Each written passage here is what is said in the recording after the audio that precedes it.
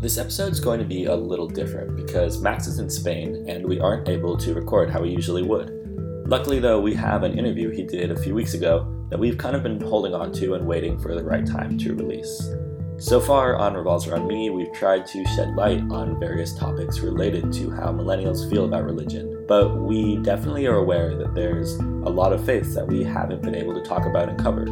If you look at a list of the most common religions in the United States, it's no surprise that Christianity is number one, with Judaism, Islam, Buddhism, Hinduism, and so on. But this episode is about the Baha'i Faith, which falls at number 12 on the most practiced faiths in America, with less than 100,000 people in the country following it today. Last week, Max talked with a millennial in California who, as she's grown up, has fully embraced this little-known religion that originated in the 19th century in Persia. And the Baha'i Faith isn't your traditional religion in that it doesn't require attendance in weekly services or anything like that, and instead is mostly a worship done on your own and through your own service efforts.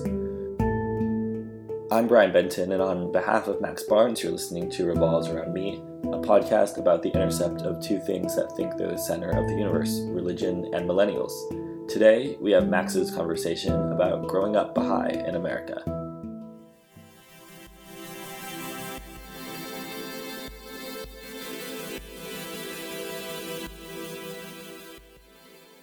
I'm Kayla, and I'm a student in the Bay Area at UC Santa Cruz, and I'm 21 years old, and I'm a member of the Baha'i Faith. Cool. So, just quickly before we start talking about your personal background, can you talk about the Baha'i Faith in general and sort of the history and where it started and... Yeah, so basically the Baha'i Faith started in Iran around 1844, and its founder is Baha'u'llah, who had been exiled and suffered many years of imprisonment. And then after he passed away, his son led the Baha'i world, and then after that, his great-grandson, and now we have an administrative body that is actually elected, and then we call them the Universal House of Justice. So basically, like, our overall beliefs are oneness of God, everyone is entitled to education, and this idea of progressive revelation, which basically means, like, God renews our spirituality through his messengers, and these messengers bring in laws that are relevant to this age in humanity, basically, like, renewing the spiritual energy of this world. And we also don't have a clergy, so it's based mostly off of your own investigation. So reading prayers and also just reading the scriptures and stuff in order to get yourself closer to God. So it's very independent. Well, we call it independent investigation. Yeah, so that's kind of like the big picture. How were you a Baha'i? Was this something like a personal choice, or is this like your family sort of passed it on down? So my mother grew up a Baha'i in Iran. She was born in Tehran. Her family is all Baha'i. And she moved to the States when she was like 17 or something, or 18. And my dad actually grew up in a Jewish family, so he has a Jewish background. But he became a Baha'i after he met my mom. Yeah, so actually, when you're 15, that's like the coming of age kind of. So you sign like a Baha'i card and like all this cool stuff like that. Is there like a big party? Yeah, I actually did have a party. It was cool. My mom took it. I still have a picture of me with my Baha'i card. Like, it's really funny. Is it like a laminated like card? Like... Yeah, I literally have it in my wallet. And it says like Kayla, member of the Baha'i Faith. Yep. And you said your dad was raised Jewish. Was it like a requirement for him to marry your mom that he convert, or was that like a personal choice? My dad met my mom, and then I guess he discovered the faith through my mother. And there's really, with marriage and the Baha'i faith, you don't have to marry a Baha'i, like, if you're Baha'i. It's not like that at all. And my dad's family was very accepting of, the Baha'i faith, and they still are. Okay, so when you were growing up, and even like in college, now, was there ever a time when you felt like being Baha'i was sort of tough compared to like your friends in school, or if you would say like, "Hey, I'm Baha'i," would people just be like, "What does that even Right. mean?" Yeah. I mean, I think that was kind of something I dealt with my whole life. Not even dealt with. It was like, for me, I really like talking about my religion. And usually people are like, oh, that sounds really cool. Have you met other Baha'is randomly, or has it been like, Well, okay, there's a Baha'i community in Santa Cruz, and they have like weekly devotionals, and there's also like children's classes and like all these things. And I just know, I don't know, the Baha'i community is so like close knit, like everybody just knows each other. So like coming here my first year, I already knew like five of the Baha'is here. As Baha'is, service is a really, really big part of our life. It's like a sort of worship almost. What you can do is you can do like a year or 2 years of service where you go to a different community and you help them with whatever it is, it entails. And some people do this actually in Israel at the Baha'i Gardens in Haifa. but do you try and like connect with these other Baha'is since there's, like you said, there's only five of you at UC Santa Cruz, which is pretty crazy. It's such a personal like relationship with you and God. It's not like you're judged for not going to these events or like these devotionals. I mean, my freshman year, I went a lot more than I do now. I mean, I'm at we're all at different stages in our lives. And there's this one guy I met, and he just like randomly started talking to me. And he was like, I was like, oh, where are you from? And he was like, oh, well, like, I'm Israeli or whatever. And I was like, oh, that's cool. Like, I'm a Baha'i. Like, our holy gardens are there. He goes, no way. My best friend is a Baha'i. And I'm like, what? When you meet someone that has this connection to the Baha'i faith, Hmm? is it like even that much cooler because it's so few and far between? Just be so, like, for me, I get really, really excited because I'm like, oh my God, like I feel like it's so rare, but it's like, I don't know, it's growing slowly.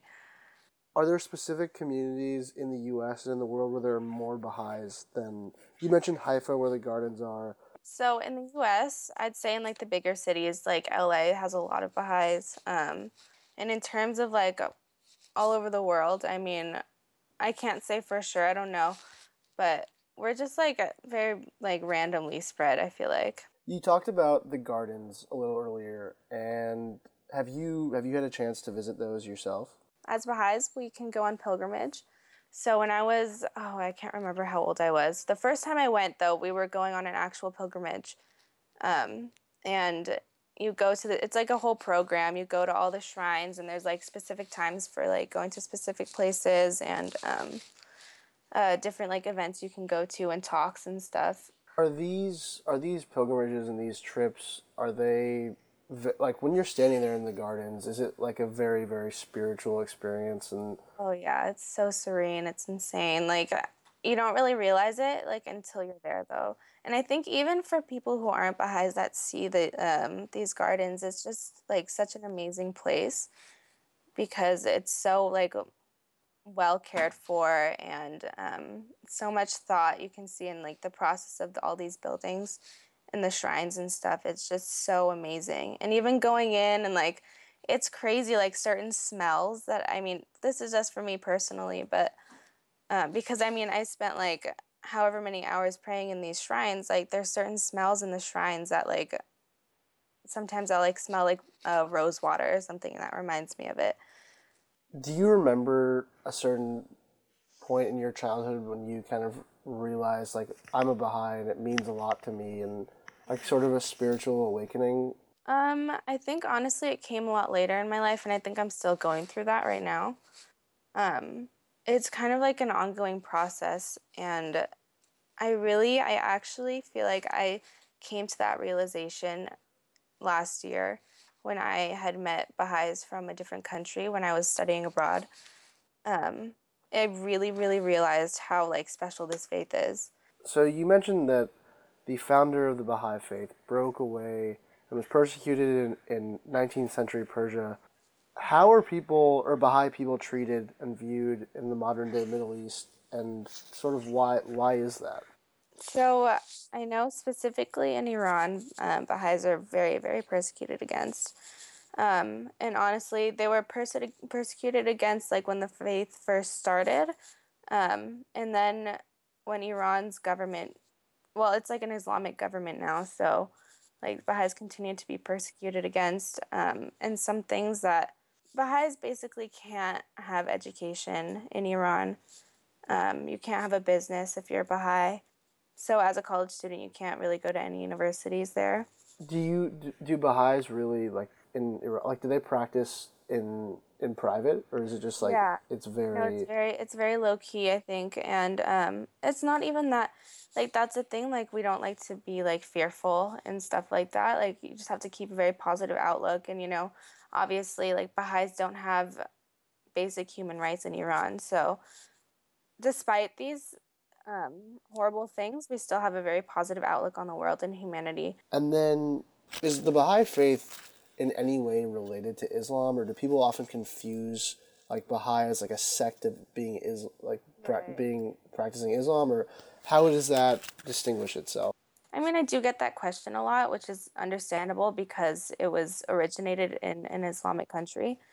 So I get that, but it's not, and it's a pretty, I don't know, yeah, it's not. Does it get kind of frustrating to always hear like, oh, like that's part of Islam, right? Or like, I don't know. I don't really feel like it's frustrating, because it's not like I have anything against like any other religions or Islam or anything like that. So it's not like I feel like offended for like anyone thinking that. Like it's just understandable to me because of where it was originated. well, Kayla, I really appreciate it. That was awesome.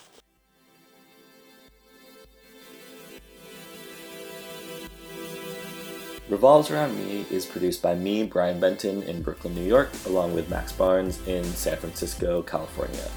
Our website is revolvesaround.me, and you can email us at revolvespodcast@gmail.com. Thanks to everyone that's rated and reviewed. We will see you in a few weeks with a new episode.